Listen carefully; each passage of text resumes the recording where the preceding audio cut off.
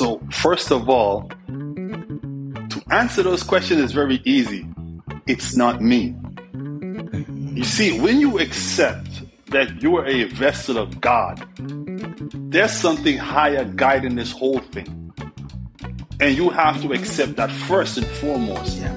And when you accept that, right, and then you understand the second thing in there is you're functioning from a space of love.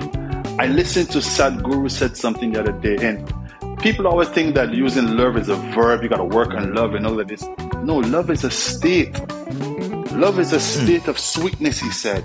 If you get to that state, everything you look at, you're going to look at with love. You say when you have a problem, you want them to answer, you ask, what would love do? What would love do in that situation? That's the answer. That's the only correct answer. No other answer could supersede that.